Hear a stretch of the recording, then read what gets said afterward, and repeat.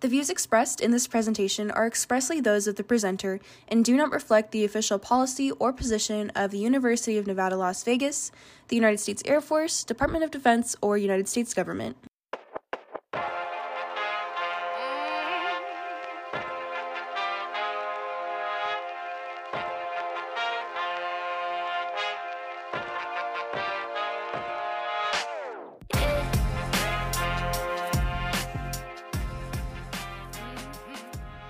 All right, ladies and gentlemen, as promised, we are back with some Det 4 legends you guys asked for. We got it for you. You had to go out there into the depths of the abyss and bring some of these folks back.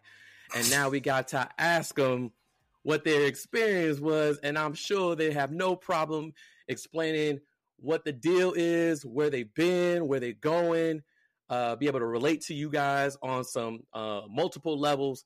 So without further ado, they don't need no introduction, but I'm going to go ahead and introduce them anyway because they are so legendary from Det 4.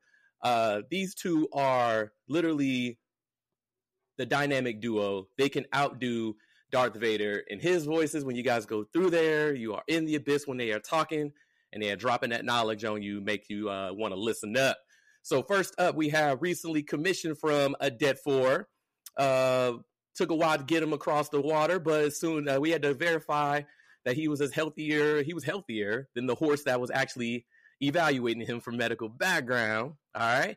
So he served in various positions in Det 4 in the cadet wing, but most importantly as a chief advisor, and worked next to me as a recruiting officer. We got Lieutenant Alexander London. Say what's up to everybody. Yeah. Hope everybody's doing amazing out there. Yeah, man. All right, Big Diesel. All right, and then we have live from Florida, the Mr. Green to Blue experience himself, also served as an advisor to the cadet wing, was IG, amongst a bunch of other things that he did.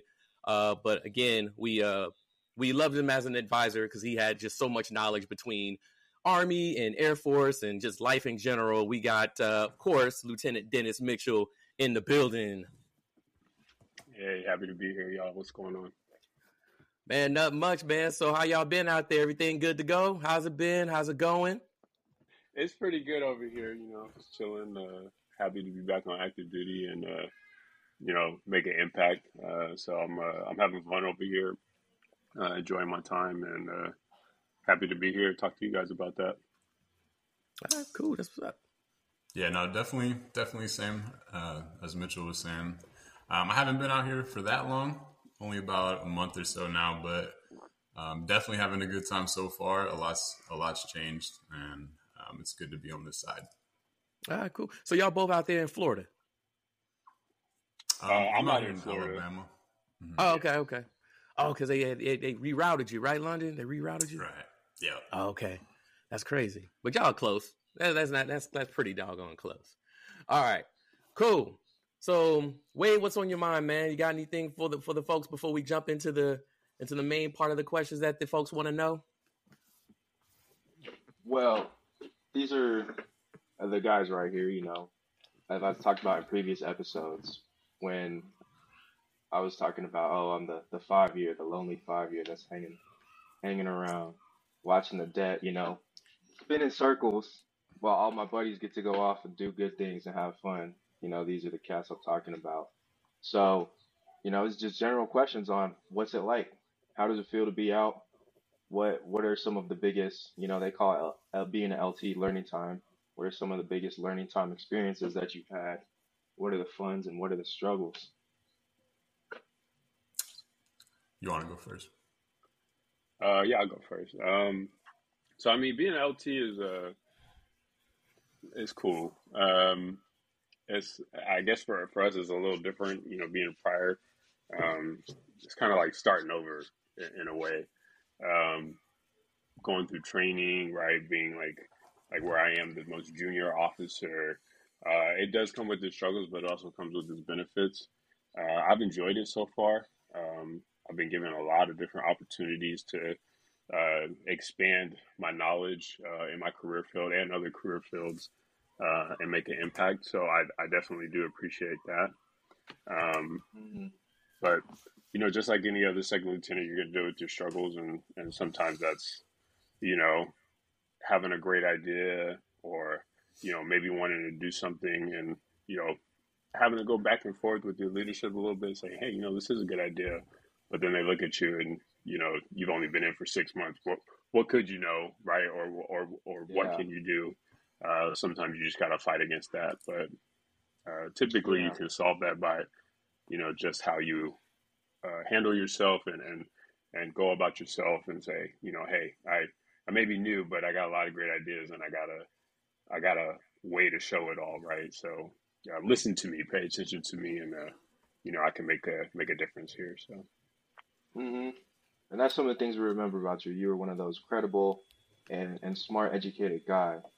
And speaking on that, you're AFSC 62E, right? Engineer. So I guess one of the other questions I have for you is kind of talk about the experience going through it to give some of our 5 year cadets who may be doing STEM degrees a little motivation. Is the light there at the end of the tunnel? Is it all worth it? What is the opportunities looking like? We were talking a little about your post undergraduate education.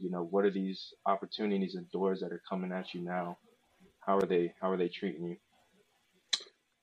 yeah, so I'll talk about the STEM degrees real quick. Anybody who is pursuing a STEM degree as a cadet in Air Force ROTC or really any ROTC program for that matter, um, the reason why the military wants you so bad is because that's really the direction that the military is going. Uh, in my current job right now, I work future weapons, and so because I work in future weapons, we have to know what kind of technological advances are actually taking place, and in order for you to understand that, you probably want a STEM degree so you can talk to a lot of different stuff. So the Air Force wants you by far to have a STEM degree in just about anything. STEM degrees, as most people know, are real wide. You don't have to go and be an engineer or get a mathematics degree. It can be anything. But what a STEM degree actually teaches you to understand is how to analytically look at data, right, and understand it and know how to apply it. So maybe you're a biology major and you commission as some technical degree or technical career field. Maybe it's not up your line, but you know how to look at things, you know how to analyze things, and you know how to solve problems. So that's to me what the Air Force tries to take away from STEM degrees. As far as being a 62E, a developmental engineer, the Air Force is really moving towards modernization, right? So you look at a lot of things that we have out there, like the weapon platforms, right? Like the A-10. How long has the A-10 been around? A while, right? We got to find something new that's going to replace the A-10. How do you do that? Well, we need engineers and scientists and acquisition professionals to come in here and find out what's the latest greatest thing that some of our defense industry partners can do for us. Um, but that all goes back into promoting STEM degrees at the AFROTC level and saying, hey, this is what we need. Here's the why, right? And then take it Yeah. and run with it. Oh yeah. That sounds phenomenal. But I mean, a STEM degree isn't end all be all, right? Alex, you've got a little bit of experience on that. Tell us, Pilot Select, HTN, talk about that. I mean, that's pretty prestigious, and you are gonna have a lot of fun right up your alley. What's that been Yeah, like? no, What's the PCS been like? yeah, no, definitely. I think as far as culture, um, I mean, like I said, I haven't really been out here for too long yet, but I've definitely already had a big culture shock, and that just comes with me working out of an army base. So I feel like I kind of switched lives a little bit with younger Mitchell, as he was prior Army. And honestly, there's probably about like 60 Air Force personnel or so. And the rest, everybody is just, we're just hanging around warrant officers and Army officers and a lot of like international squadrons and things like that. So that's been the biggest culture shock. And I'm definitely excited about it because I'm getting to make a lot of cool connections on the Army side and a lot of stuff, a lot of goals that I have for my military career line up with a lot of those network connections and things like that. But Yeah. definitely excited about it. I come from it's a little bit of a different background than Mitchell. He was talking a little bit about the STEM degrees. I come from a business degree, so I had an undergrad in international business. Taking that, doing my master's now, doing my MBA at Baylor. So just kind of trying to get that out the way right now and really focusing on that. That way, when it comes time for career progression and things like that, it gets accelerated a little bit. But definitely excited right now. Yeah, no, definitely. Nice. Yeah. And then just for the audience, can you talk a little bit about the program that you got selected for and what you're looking forward to in the next, upcoming months when you go and you do your training? Yeah, so the program that I got selected for was HTN, or otherwise Helicopter Training Next. A lot has been changing about the program. Recently, a lot of selectees would go out to a city out in Texas, and they would do their initial flight training, where they would learn how to fly a smaller level helicopters, and that would be your introduction training. Now they're in the process of moving that out to Alabama, where I'm at now. So we're getting a lot of the people that would just end up coming here, and then they stay here for the initial phase, and then they also stay here for the UPT phase. So everything is going to be getting knocked out here. But pretty much with the program, when you volunteer for the program, you volunteer to go into basically 3 routes upon graduation from helicopter training. So you'll go the route of a Huey, where a lot of their mission is flying around nuclear bases and escorting VIPs and things like that. Or you can fly the Osprey, or you can go the route for the HH-60s. And a lot of cool stuff is happening with the HH-60s, as I'm sure even Mitchell would be able to expand on since he's over there by Hurlburt with their new platform with the whiskey and everything like that. But a lot of cool, exciting stuff. So you get the opportunity to fly any 3 of those aircraft. A lot of it is just racked and stacked, kind of how Air Force ROTC is. So there's a big, you really got to bust your butt if you want to get what you want. There you go. We know you got it in you. Those just like the general ones I had. Cam Sledge, I know you had a few prep for them. Do you want to take the next one? You guys already started deep diving and everything else like that. So, but a lot of people, a lot of cadets up in the cadet wing, Det 4, they already know you. But there's some people who don't know y'all because, they came in when y'all were leaving. Y'all might have been passing through, but they don't even know to even look at y'all and realize that there's greatness in the hallway. So let's start with Cadet London, or Lieutenant London now, because that's what's burning in my mind right now. And then if Pierre Sutton was here, he's Sergeant London. So let's start with Lieutenant London with the icebreaker. So like I said, most people already know you. Some folks don't know you because they're new. So Lieutenant London, why don't you go ahead and introduce yourself by stating who you are, your relationship with ROTC Det 4, and your current job in the Air Force. Yeah, thanks, Captain Sledge. So I'm Lieutenant London.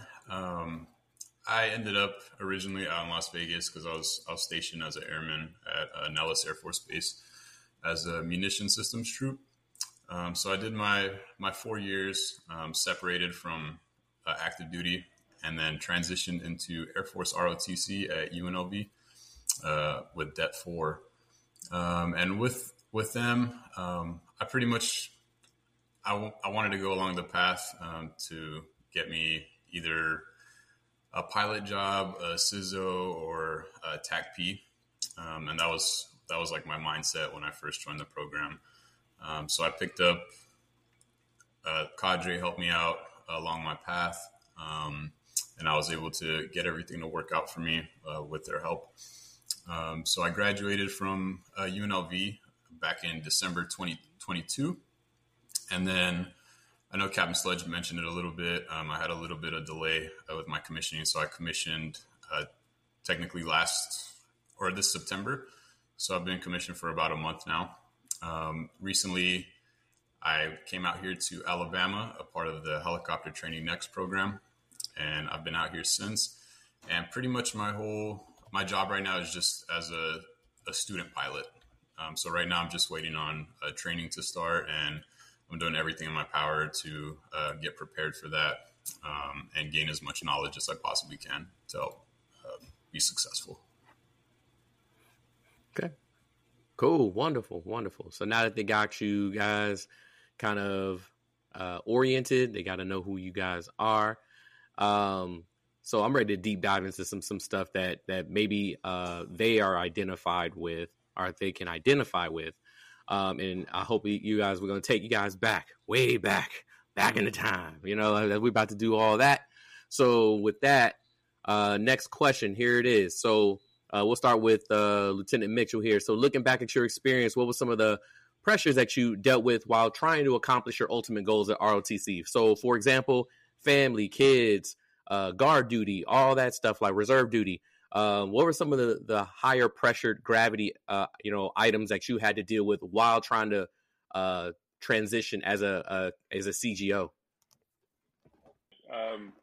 During AFROT, there was a few things that I had to deal with. First and foremost, I'm a dad. I actually have 3 little girls, and they were all, relatively young, 5, 3, and 2 during my time at AFROT. So just trying to strike a balance between, being a dad, being a cadet, and then also being a reservist during the time of ROTC. Won't lie to you, it was pretty stressful. I think it was just really about more so how you dealt with it, and that kind of influenced how stressful it actually was. So, there was a number of things that I did to try to take better control of what I was actually dealing with, like making sure, saying, hey, tonight I'm going to make sure that I do homework for 2 hours, right? And then right after I do homework for 2 hours, let me make sure I go spend some time with my kids, right? Whether it be 15 minutes, 30 minutes, an hour, whatever it may be, just making sure that I'm addressing all these different facets of my life in an appropriate manner, right? Not neglecting one for the other, and so on and so forth. That was probably, I would say, the biggest pressure that I had to deal with for AFROT. I know that a lot of cadets don't have kids, and a lot of cadets aren't married, but for those that do have kids or are married, right, those are some things that you're probably fighting with right now. Best advice I can give to you is to power through, right, and to just try to do your best. Try to spread the wealth as best as you can. It's going to be difficult, no doubt about it, but it'll be worth it in the end, right, when you finally do put on that butter bar that me and Cadet London chased, so much for so long. Wanted so bad, right? It will be worth it at the end of it. So yeah, that would be my biggest thing. From a reserves perspective, a military perspective, my unit was very understanding of what goals I wanted and how I wanted to commission. So they actually supported that a lot.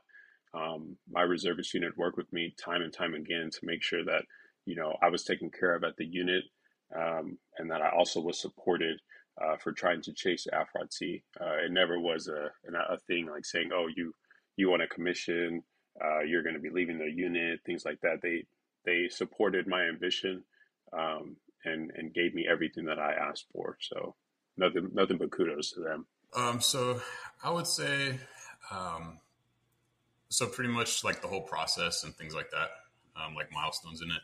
A lot of the stuff, I would say cadre is definitely going to, they're not just going to leave you hanging. They're definitely going to have your back with a lot of things, especially with new accessions and things like that. People that haven't been prior enlisted, they're going to do their extra due diligence on you and make sure that you're all set up.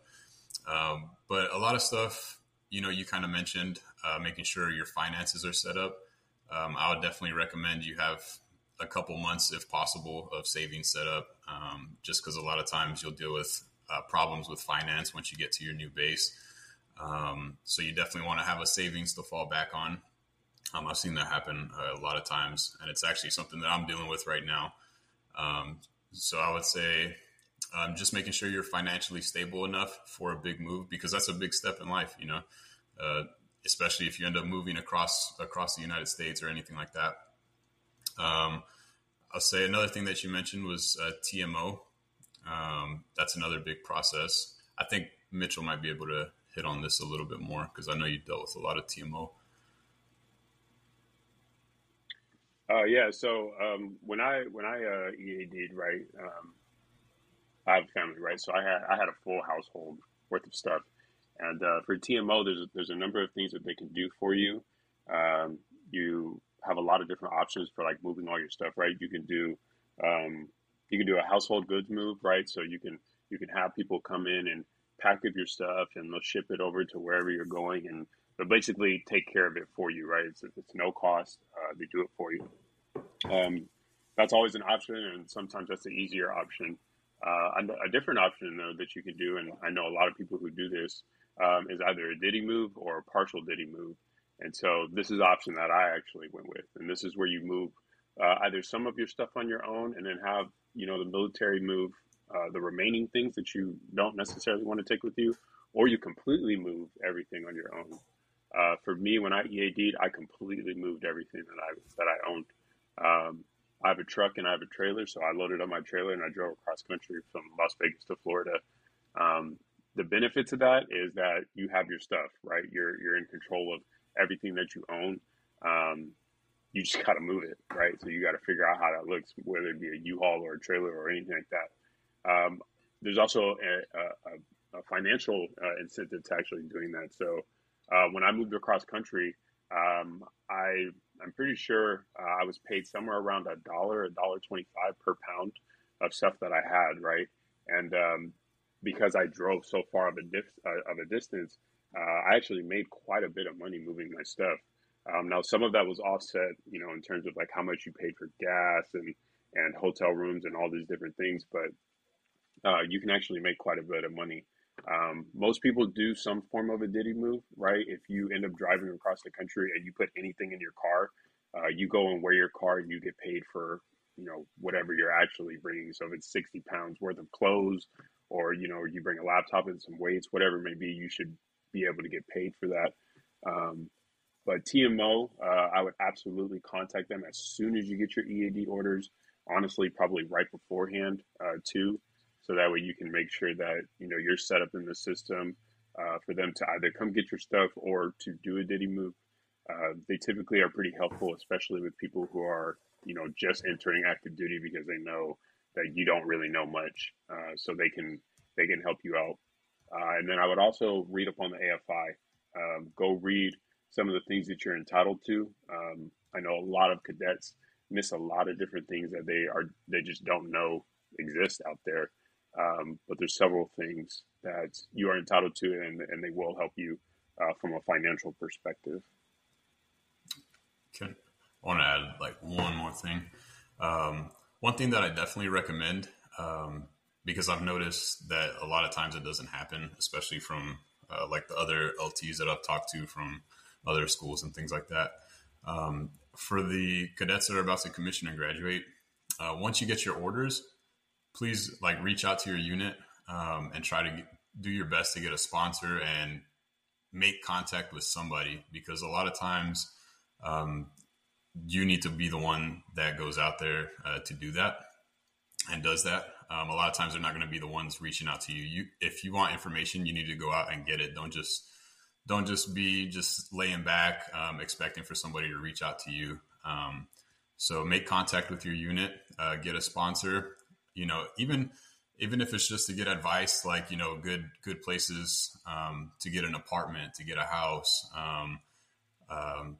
Tips around the base, the area, who to contact for finance, how you're going to in process, what building are you going to in process, all things like that. A lot of times the units are incredibly busy and they have a lot of new LTs coming in and things like that, depending on where you end up going. So definitely that's another thing that I would 100% recommend that new commissionees do. Cool. Yeah, that's awesome. Thank you. All right. Cool. So, shifting gears here, kind of going back into the portal. All right. So my next question is for you guys.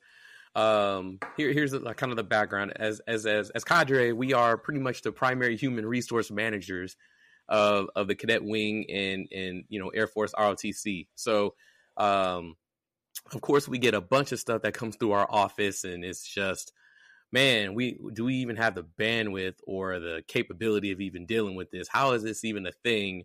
How are we even supposed to be handling this? And usually it's not anything like super like gravitational, something that we gotta solve, right? It's nothing like that. It's just drama, right? It's just drama. It's just something that we just don't need, but somehow it has manifested itself. So for you all, let's start with Lieutenant Mitchell here. So looking back at your experience, what was one of the craziest things that you saw at ROTC that you just did not have the bandwidth for, but somehow we had to deal with it because we weren't getting any traction on it. We just had to deal with it. If you can recall, what was probably one of the experiences that you had while you were in there? Yeah, so I won't dive down into any specifics, but being IG the last semester I was there, the biggest issue that I saw, and that was just at times really overwhelming to deal with, was the relationships between everybody. Right. I like to think of ROTC as just a bunch of people just stuck in a room together all day, every day, right? And sometimes you guys are going to step on each other's toes and upset each other. It's tough to deal with, right? These are your brothers and sisters who all have the same goal and all want to do the same thing. And yet some way, somehow, relationships, they can be rough. You see friendships kind of break down. Personal relationships with boyfriends and girlfriends break down. Sometimes there's even animosity that makes it into the training environment. Those things suck, right? And we don't always have the bandwidth to actually deal with it, as you said. And so some of it lingers on, like during lead lab or during PT or so on and so forth. As the IG, I was exposed to quite a bit of that. And I would say that I tried my best to try to rectify a lot of the issues between people, between groups, between cliques, whatever it is that you want to call it. Just trying to rectify that. Where we don't have enough bandwidth for, I really felt like the detachment would have benefited from some form of relationship training, right? Because to me, that is one of the biggest things that you're going to have to deal with as a CGO is managing people and how they interact with each other, how you interact with your peers, and then how you interact with your leadership. So that's something that I would have hoped that ROTC could have provided more of. And then, maybe it can still. I'm sure that issues like that still exist. And it's not something that you can really shy away from. You're going to still have to deal with it, but how you deal with it can change. So that would be my craziest thing that I saw. Cool. And then, appreciate that you threw out the experience and you threw out something that we can do in order to fix it and change it and make it better for the future. That might be something we'd be able to take back and say, hey, look, we got to talk about how we deal with these relationships. And we're not necessarily talking about romantic. We're talking about mutual.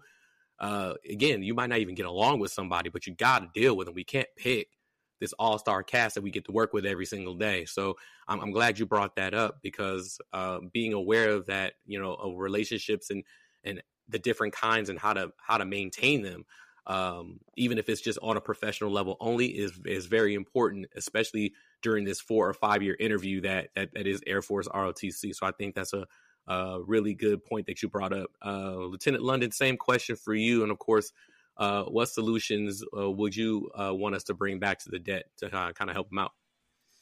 Yeah, no, I think Lieutenant Mitchell really nailed that on the head.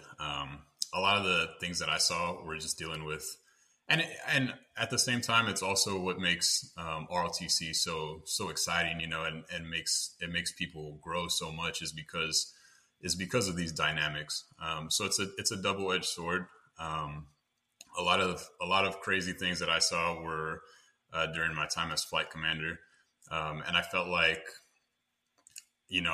as a flight commander and as a mentor, you want to help them as much as possible. And a lot of times, that means taking a lot of, your people's issues head on with them, right?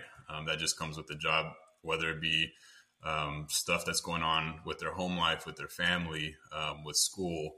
It could be absolutely anything. And kind of how Lieutenant Mitchell said, it's really just the relationship dynamics. That's probably going to be, well, at least that's probably the craziest thing that I saw. during my program. And it's not just one specific thing. It's just a huge amalgamation of just absolutely anything that could happen because of just poor dynamics and everything like that. But I would definitely say something that could help is just leadership training, which I think ROTC does a great job of doing it.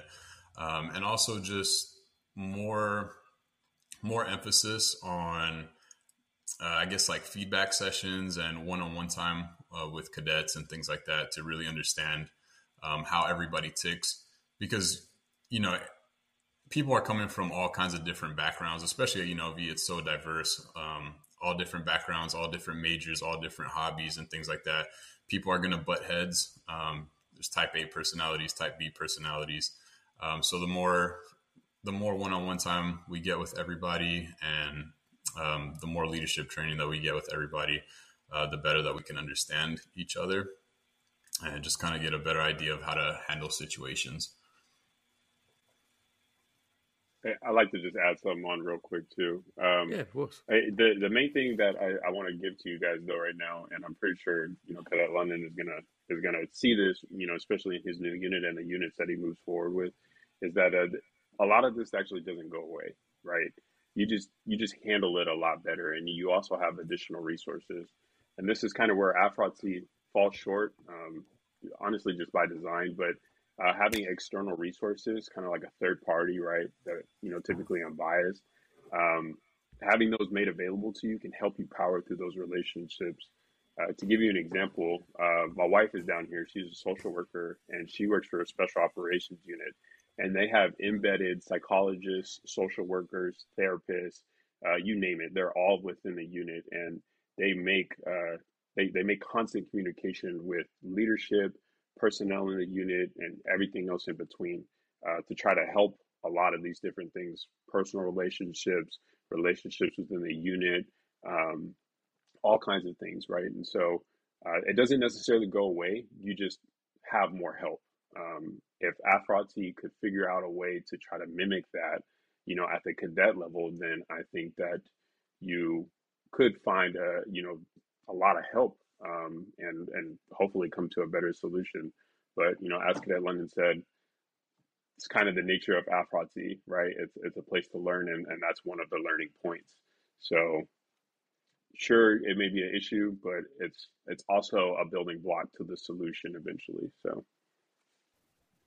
I also think that's a pretty good point. And talking about it from the receiving end, I think a lot of the social tensions and issues they come from everybody really, but you see it at the younger cadet level where we all came in very immature, and that's how I was when I came in. And you don't really learn that sense of, oh, how do I act? How should I speak to people? What should I be like when I enter a room? Until you can really see it exemplified for yourself. So I think within an Afro unit, those prior enlisted folks, the people that may be older, they may be a little bit different than the rest of their peers, but I think that they're essential in order for an entire organization to round out. It's kind of like when you're trying to defrost some meat that you pull out of the freezer. That that meat's not going to get to room temperature, and it's not going to be where you want it to be unless it's in the correct environment where it can be influenced properly. And that's why I think that a lot of the people who are going out there being high speed, the Michael Felders, security forces, will probably talk to him at some point. The Wilsons, the Sizzles, like everybody that's out there doing the thing, it's all come together and everybody's able to do what they do because we have, guys like London and Mitchell who were able to, maybe it could have been annoying for them on some days to sit down and talk to a 20-year-old cadet and say like, hey dude, you're messing up big time, and you can't talk to people like that, or you can't act like that. I think that's where prime building is made, and that's what has made Step 4 great at some moments. Cool. Appreciate that. So with that, I want to shift gears real quick and see if Cadet Stevens out there, he's our GMCA, or at least one of them, see if he has a GMCA related question for you guys. So they represent obviously the GMC. So let's see what they have. Cadet Stevens, are you up? Absolutely, sir. Yeah, this is to both Lieutenant Mitchell and Lieutenant London. Just my main question is, and this kind of relates back to your time that you spent in Afrotsi, as well as the time that you spent like active duty. My big question would be, um, now that you have commissioned, and kind of going back to like GMC, GMC Cadet Mitchell, GMC Cadet London. Um, is there anything that you would change or do differently on your path to commissioning with the hindsight that you have now? I wouldn't necessarily say I would change anything. But one thing that I would definitely like to harp on is time management. And that's just really putting like emphasis on you take, as a GMC, you take a step back and really kind of look at the whole landscape and really find out what's important and really look at your goals and figure out what's going to get you to achieve your goals. So if you find yourself doing a lot of extracurricular activities that aren't really helping you achieve your goals, or they're not aligning you with the path that you need to be on, a lot of times, you need to let stuff like that go to the side and really focus on stuff that's important. But that's probably the one thing that, if I had to pick one piece of advice, or maybe something I change, is definitely managing my time towards aligning myself with my goals a little bit more. Yeah, I mean, I'm going to second that, and I'll just use my own example. So, my first semester there as a GMC, I was an AS 250, and I try to hit with the ground running while also trying to learn everything. My first semester there, I felt like my time management was on point, and you can ask anybody in my graduating class. I didn't really commit as much time to AFROT as some of my peers did. Right, they would go to drill practices, they would be in the detachment a lot more. But for me, I had other priorities. Not to say that AFROT wasn't one, it just wasn't that high of one to where I did all the extracurriculars. And so to me, I tried to strike a balance that first semester. My second semester, though, was my FTP semester. And this is where I saw that I lost a little bit of my balance, right? I did shift a lot more time to AFROT. I did commit to try to going to more practices, right, and involve myself a lot more, because that was the stressors that FTP semester placed on me, right? And I saw a lot of other things slip, right? I spent less time at home, spent less time in the gym, I spent less time doing homework and studying, and I saw the effects, right? My GPA had dipped to the lowest it had been during my time in AFROT. And so just to go back to, what Cadet London was saying, is time management, right? Understand what's important and what matters. A lot of the things that I did during FTP semester that I felt were improving me, I actually didn't have to do. They kind of derailed me away from what was important. And so if I would have got a poor GPA, during that time, if I would have got like a 2.0 or a 2.5, that would have took me off of the main track, right? And that's to, become POC right after FTP and ultimately commission. So it's, again, just striking a balance, like Cadet London said, and making sure that you have your priorities straight. In AFROT, the priority is the commission, 100%. Honor the Air Society and Silver Wings and all the extracurriculars. Those are all cool. No doubt about it. You're going to make some great connections, but don't lose sight of what you're here for. That's to commission. Right, perfect. Thanks, sir. LT London, what you got? You got anything to add, or did he hit the nail on the head? No, I think Lieutenant Mitchell stays hitting the nail on the head. I third everything that he says. That's probably the biggest thing. If I had to give one piece of advice, it's just really do some self-reflection during your GMC years. I think that's the time to do it, because that's right before you get that golden ticket to go to field training, and everything kind of accelerates after that, after field training. But your GMC years, that's when you need to do self-reflection, really think about where you want to go, what you want to do, who you want to be, and figure out how to best set yourself up to get there. Okay. All right, cool. So go ahead and shifting gears here one more time. So A big one.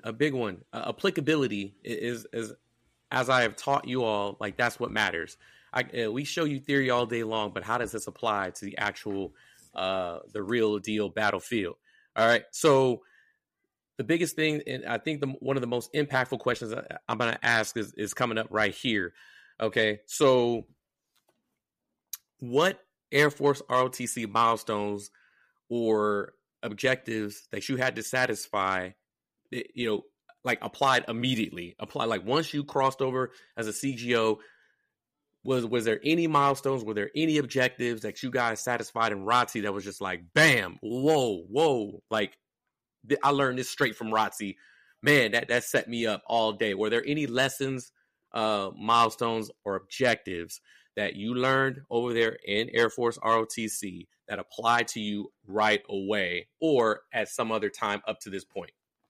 The biggest, milestone I had is actually not, anything that's going to be found on a piece of paper per se, right? It's not objective 2.11, march this way or 3.99, march that way. It's nothing like that. My time as a flight commander actually served the biggest benefit. And that's because of what's expected of you as a flight commander. My flight consisted of 13 people, and they all had their array of personalities and issues and things that they were dealing with, right? But they all had one common goal, and they wanted to commission. And so, as a flight commander, you had to deal with all that kinds of stuff. You had to have the soft skills, which I think is the number one thing, coming out of ROTC that I developed. But you had to have the soft skills to work with them. You had to have the hard skills to be honest with them. This is what ROTC wants us to do, and so we're going to hit it, and we're going to hit it hard. And then you just had to be a good person, right? And a lot of the things that I learned as flight commander have transitioned onto the active duty side. Anybody who knows me knows that I feel like AFROTC could do a lot better with preparing our future officers. But as a flight commander, right, that was where I took away a lot of different things that I still use today.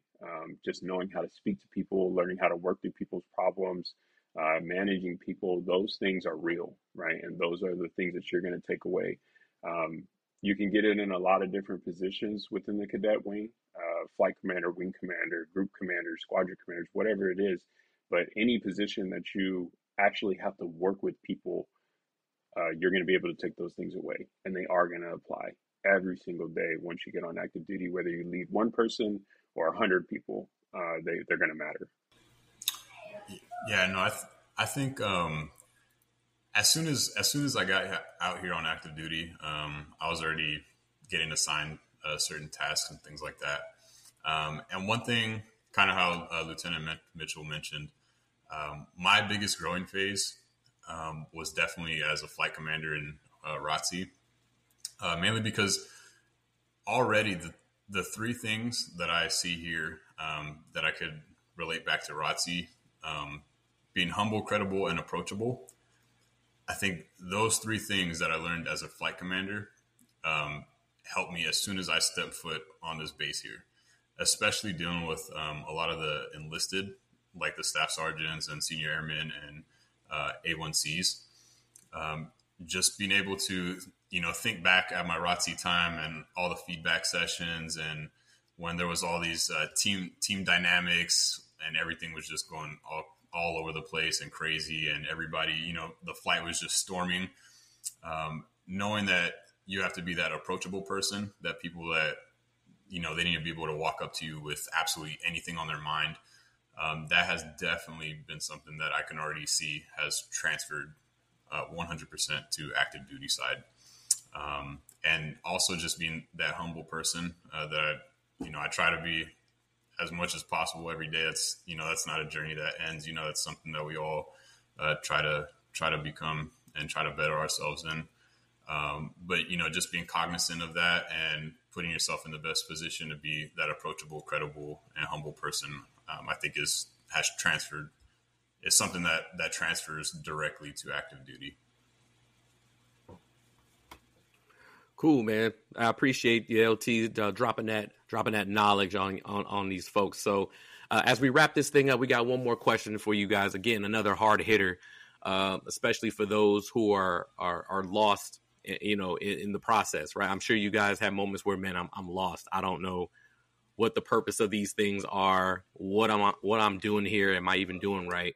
I'm sure you guys had your heavy gravity moments, and you hit a brick wall. You were about to hit one, and you barely jumped over it. I know there's a series of GMC cadets, especially FTP, right now that are kind of hitting that same funk that you guys hit. I know you hit it. What advice would you give to those cadets who are lost in the transformation process? Because that's what it is, a transformation process.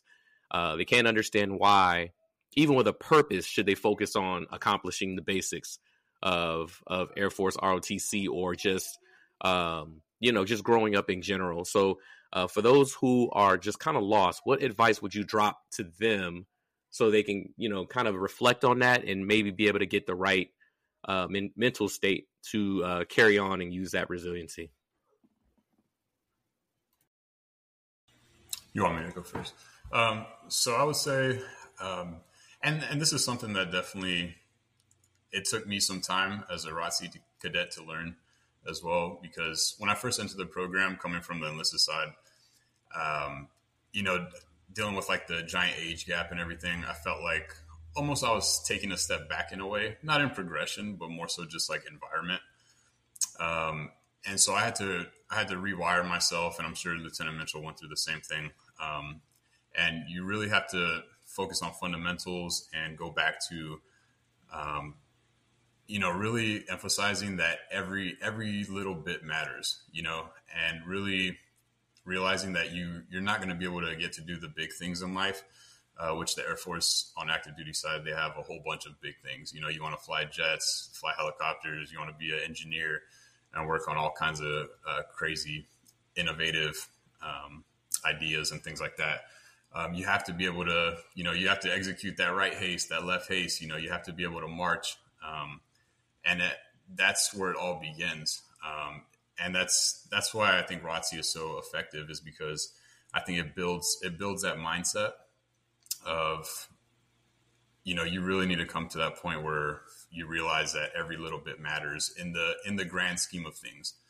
It might not matter that much in the moment, but when you take a step back and you realize, you kind of see who you want to become and where that fits into the picture, it definitely fits into the picture. Mitchell? Yeah, I second absolutely everything that Cadet London just said. For me, it's just looking a little bit deeper than what is actually happening, right? You may, like I said earlier, you may feel that, doing drill is not worth it, right? Maybe we need, to do, more leadership group activities, scenarios, things like that. But just understand that everything has a deeper meaning as to, why you're doing it. And it's there for a reason. Which points me to my next thing, is just to focus on what positives you can take away from everything. You can learn something out of everything. That was something that I had to deal with. I know Cadet London had to deal with, where we felt like, maybe we took a step back from being on active duty to now going back into a training environment. But you really can take a lot of great things, even if you feel like your training is inadequate or not worth it.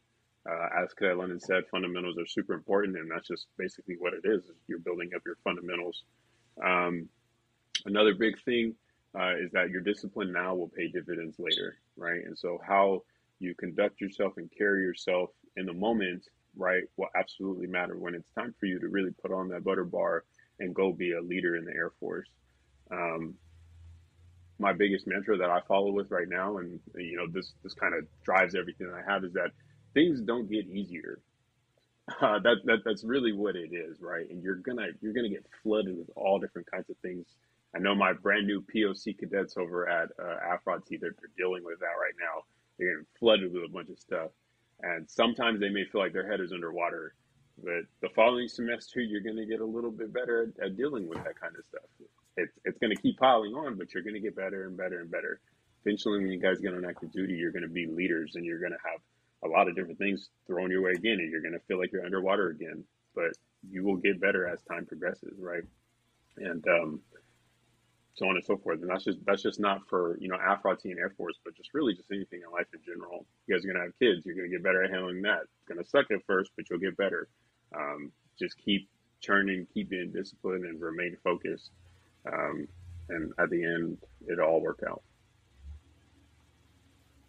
Well, cool. Well, I appreciate you guys keeping it real, LTs. I'm hoping that somebody hears you guys out that's just kind of in that state, and they just kind of use that to pick themselves up, because this stuff is temporary. When you look back, it won't even look like you were in a fire, right? And I try to tell them that every time, like, yeah, you're going through it.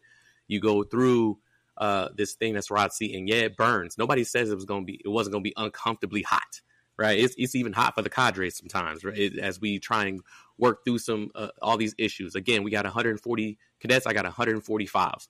Every one of them is different. Everybody has something different. Nobody can tell me that it ain't burning up in here. It's hot in here. So I know if it's hot for you, they need to realize that it's hot for everyone. So, but everybody's mission is different. And we get into this journey here, that is, our experience. But I'm hoping that the knowledge that you guys drop lets them know, hey, these people made it and they went through some things. They had some gravity. They had some pressures, right? They had some moments where they fell, right? But they got up again and picked up. And you can always make it. This program is designed for you to make it. It's not designed for you to fail. All you got to do is, hit the milestones, deal with the resiliency, show some strength, and handle it accordingly. And you will most likely make it if you hit the milestones that you're supposed to hit. So I think what you guys have said complements what the cadre has been saying, and lets them know, hey, the grass is greener on the other side. Should you make it, you just got to make it. Once you make it, you have all the skills that you need to be successful as a lieutenant, right? There's still a lot to learn, but as a lieutenant, you got all these basics, right? That you question, all these things that you question. Why are we doing this? Because you need them right away. You start using them right away. Time management, you start using. We talked about that. We talked about a few other different things that you guys brought up that you use right away. So I want to thank you guys for, kind of putting us up on the game, spinning us up on how things have been in your experiences already. With that, we're gonna go around the table, see if there's anything anybody has to say. Wade, what you got? I want to really talk. But all right, gents, I want to end it off on a sweet note. So, as you guys look forward, and there's a vast road ahead, as you look back and you think of that one thing from your college years that makes you smile, your college ROTC years, what is it? I'm curious. Honestly, just not like one exact situation, but just being able to be just being able to be myself and goofy with everybody, especially during like PT sessions when energy is at its highest, and it's like first thing in the morning and you got Starting like up half diesel. yeah, I was like revving up the diesel, man. And, half the people, they're still waking up, the little poopy pants. Then you got the other half of the people that are all hyped and jacked up and ready to get after it. So it just makes for a really funny environment. And I think just an overall good time, man. I think that's probably the one thing that I miss. I agree. Good times. Mitch? Yeah, so I was talking about this the other day with like at work. I enjoyed my time at ROTC, and I really liked working with everybody, right? And just connecting with a younger crowd, which was real cool. It made me feel young. Yeah, that sounds crazy to say, but I really enjoyed working with everybody. For everybody don't know, I'm 30 right now, so I'm pretty ancient compared to some of y'all. But yeah, it was a good time. For all the ups and downs, the trials and tribulations, everybody was great. I still talk to a couple of cadets here and there, and I'm sure that I'm going to see a gang of you guys when you actually commission. Oh yeah, we're The coming Air your Force way. the Air Force is small, and the officer corps is even smaller. So, just because somebody's outside of your career field doesn't mean you won't see them. I work with all kinds of people every day, I've seen so many people from field training already. It's crazy. So, Yeah. but just to backtrack, yeah, ROTC was cool. For all it was fun. I definitely liked PT with London. It was a good time. We was always trying to rev it up, trying to bring the energy, just as so many other people were too. So, hats off to you guys. And I honestly, I say I miss ROTC in a lot of different ways. So it's a good time. Yeah, enjoy it for Well, sure. Yeah, absolutely enjoy it. well, All right. appreciate that one. Yeah, gents. So again, we appreciate you guys coming through. Hey, man, looking forward to seeing you guys on the actual show when we go ripping and running, talk about some of these issues that's going on with the Air Force right now and how you guys feel about them. All right, we can get rid of all the formalities out there and just go and have a conversation about some craziness that's coming up. So we'll see you guys in a bit when we actually do the full blown show. But man, again, we appreciate y'all chilling with us. We know you guys got a lot of things to do out there on the other side. So we really really appreciate you guys coming, just chilling with us for a little bit and dropping some information on the cadet wing and not forgetting, that's where you guys kind of came from. So with that being said, okay, we'll go ahead and sign off, and we'll see you guys on the next. Cool. Thanks, Captain Sledge. Thanks, everybody. Yeah, Yo. Thanks for having us, y'all. No. Calling all current AS300 and AS400 cadets. Available now is an ODT opportunity for TDY to one of the Air Force Global Strike Command studio locations. The dates will be from June 2nd through the 15th, 2024, and July 7th through the 20th, 2024. All inputs are due by close of business on February 29th, 2024 for Det Commander approval. Please view the sign-up sheet in the General Announcements channel in our Slack. So what is this TDY? The Air Force Global Strike Command, AFGSC, summer program is an opportunity for soon-to-be Stryker second lieutenants to spend 2 weeks at one of the Air Force's major commands. Through this program, cadets will gain a better understanding of the AFGSC's mission through a 3-week immersion into the command while experiencing a basic knowledge of Air Force base operations. It will additionally provide a basic understanding of why U.S. nuclear capabilities are necessary for Americans, our allies, and partner security. Eligibility requirements include being a U.S. citizen and an AS300 or 400 if on a 5-year program, been assigned to 11X, pilot, 12X, CISO, 13N, nuclear ops, 21M, missile maintenance, or 31P, security forces, or a support such as finance, personnel, logistics, etc. AFSC. Note, we understand that some AS300s may not have received their AFSC by the nomination deadline. Regions should nominate cadets competing for one of the listed AFSCs. If a nominated cadet does not receive an eligible AFSC and still wants to attend, regions will contact DOT for coordination with AFGSC or provide a replacement with a cadet who is eligible. Additionally, you must have an adjudicated secret clearance by the cutoff time, term and cumulative GPA of 3.0 or higher. For more information, please visit Canvas or contact Cadet Dudek.